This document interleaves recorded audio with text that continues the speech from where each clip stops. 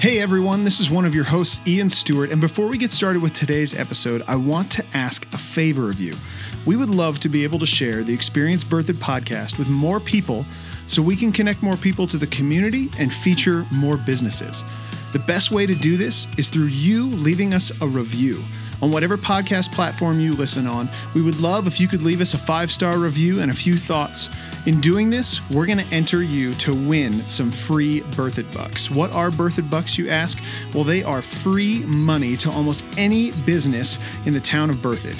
And when we say entered to win, we don't mean one in every 100,000 wins some Birthed Bucks, but we have a lot of these that we want to give away. So leave us a review and we'll announce the winners throughout our next few episodes. Thank you for taking the time to support our great community and the great businesses and organizations that are a part of it. Now let's get started with today's episode. You're listening to the Experience Birthed podcast, where we connect you with the Birthed community and the surrounding area. You'll hear from local businesses and community leaders so you can be better connected with your community and support local right here in Birthed, Colorado. So get ready and let's experience Birthed together. Hello and welcome to the Experience Birthed podcast. My name is Ian Stewart. I am one of the hosts here with my co-host, Melissa Feldbush. Hi, how's it going, Ian? It is going great. We have another wonderful episode. You're getting tired of hearing me say that, but each one is better than the next. And we have May. I have forgotten how to pronounce your last name again. It's Soracelli. Soracelli, May Soracelli here, and she is the Public Information and PR Relations Officer for Birthed Fire. So thank you, May, for joining us. Yes, absolutely. That's okay. I forget how to say it too sometimes. Perfect. So tell us a little bit about yourself, May, and what your role here is at the fire department. Absolutely. So my name is May Soracelli, and I'm the Public Information and Public Relations Officer for Birthed Fire Protection District. And essentially, I function as the bridge between the fire department and the community, the press, other agencies, and any stakeholders that are in the community. I basically respond to all the emergencies that we have that the public may need to know about. I'll take pictures, I will post things and publish them online. I'll talk to the news reporters and just make sure that everyone in our community has the timely and effective information they need so that they can make informed decisions. And basically, I'll put together all of our publications, like our annual reports, update our website, do everything we can to have that transparency and just authenticity with our community, and so they know who we are, what we're doing, and how much Birthed Fire really does for the community. So I know probably a lot, especially with the summer we had with a lot of the fires going on, there's obviously people want to get information of what's going on. Like I saw the fire trucks going out. Like where's the best place they can go figure that out? Yeah, that's a great question. So since Birthed Fire brought me on board, we've just expanded communications just astronomically to make sure that people know what's going on, especially in the social media era where we have a lot of, kind of self-initiated reporting going on in the community. We want to make sure people can hear from this source and know exactly what's happening.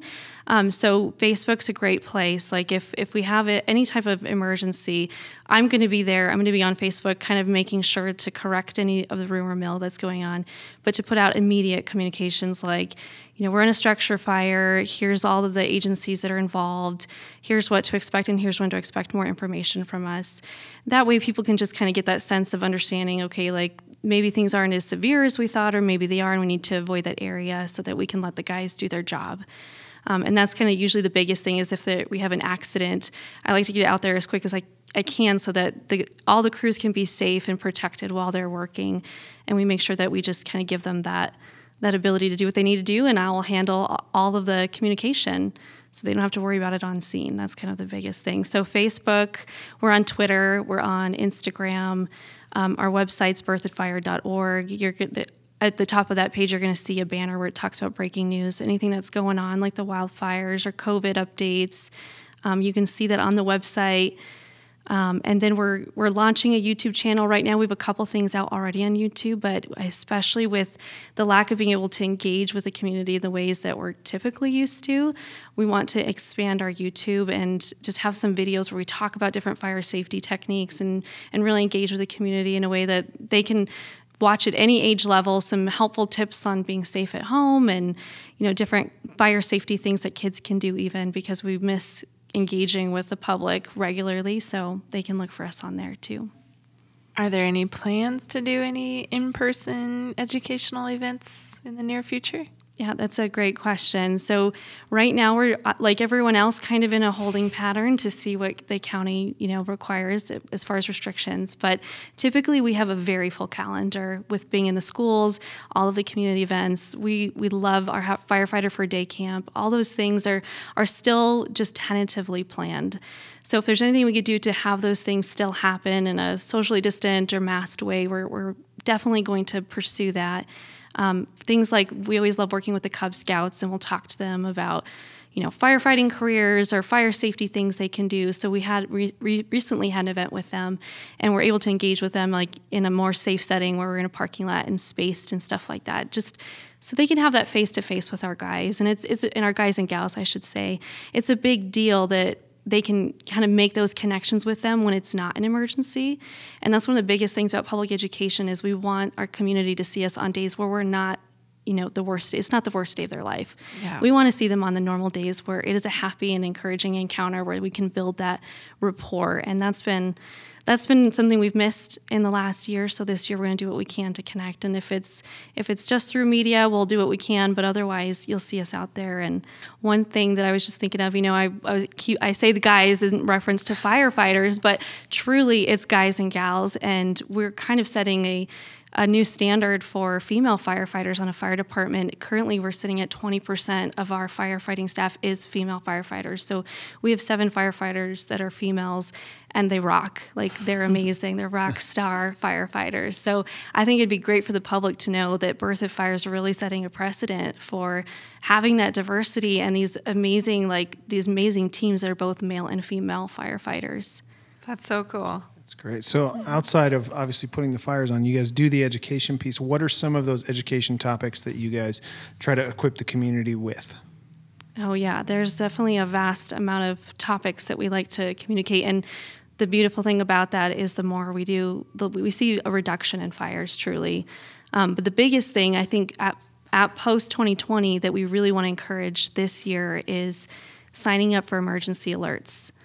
That's the biggest thing, is that you can get alerts to your phone if there's a wildfire in the area, if there's something close by, if there's flooding or something. We want to be able to connect to you in an emergency way. So going to nocoalert.org and putting your phone number in there, and you can sign up and set up alerts so that we can contact you. So we work with that organization directly, and that team is amazing at putting out instantaneous text messages or emails or phone calls if there's an emergency, such as the wildfires. We don't really know what the climate's going to be like for this coming year, but we do know that wildfire season's probably going to be something we see again. And, something people don't know is that Berthoud Fire actually has a lot of wildland-urban interface, is what we call it.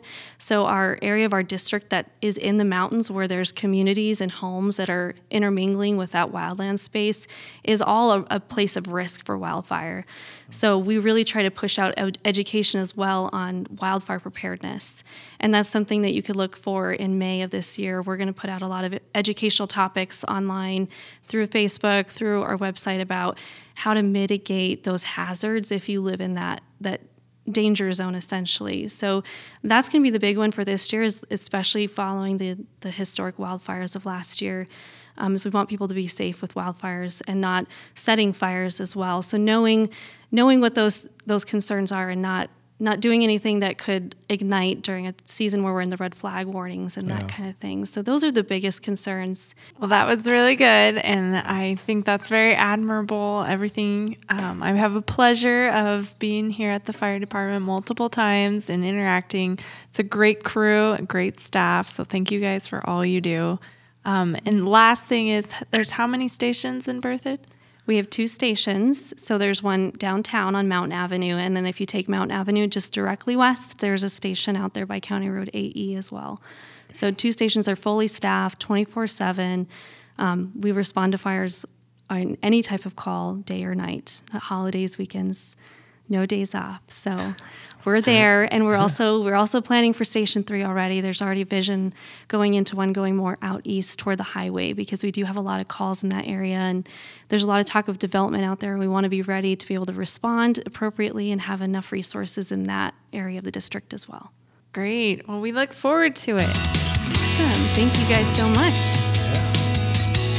Well, thank you for listening to the Experience Berthoud podcast. Podcast is brought to you by the town of Berthoud and the Berthoud Chamber of Commerce. Until next time.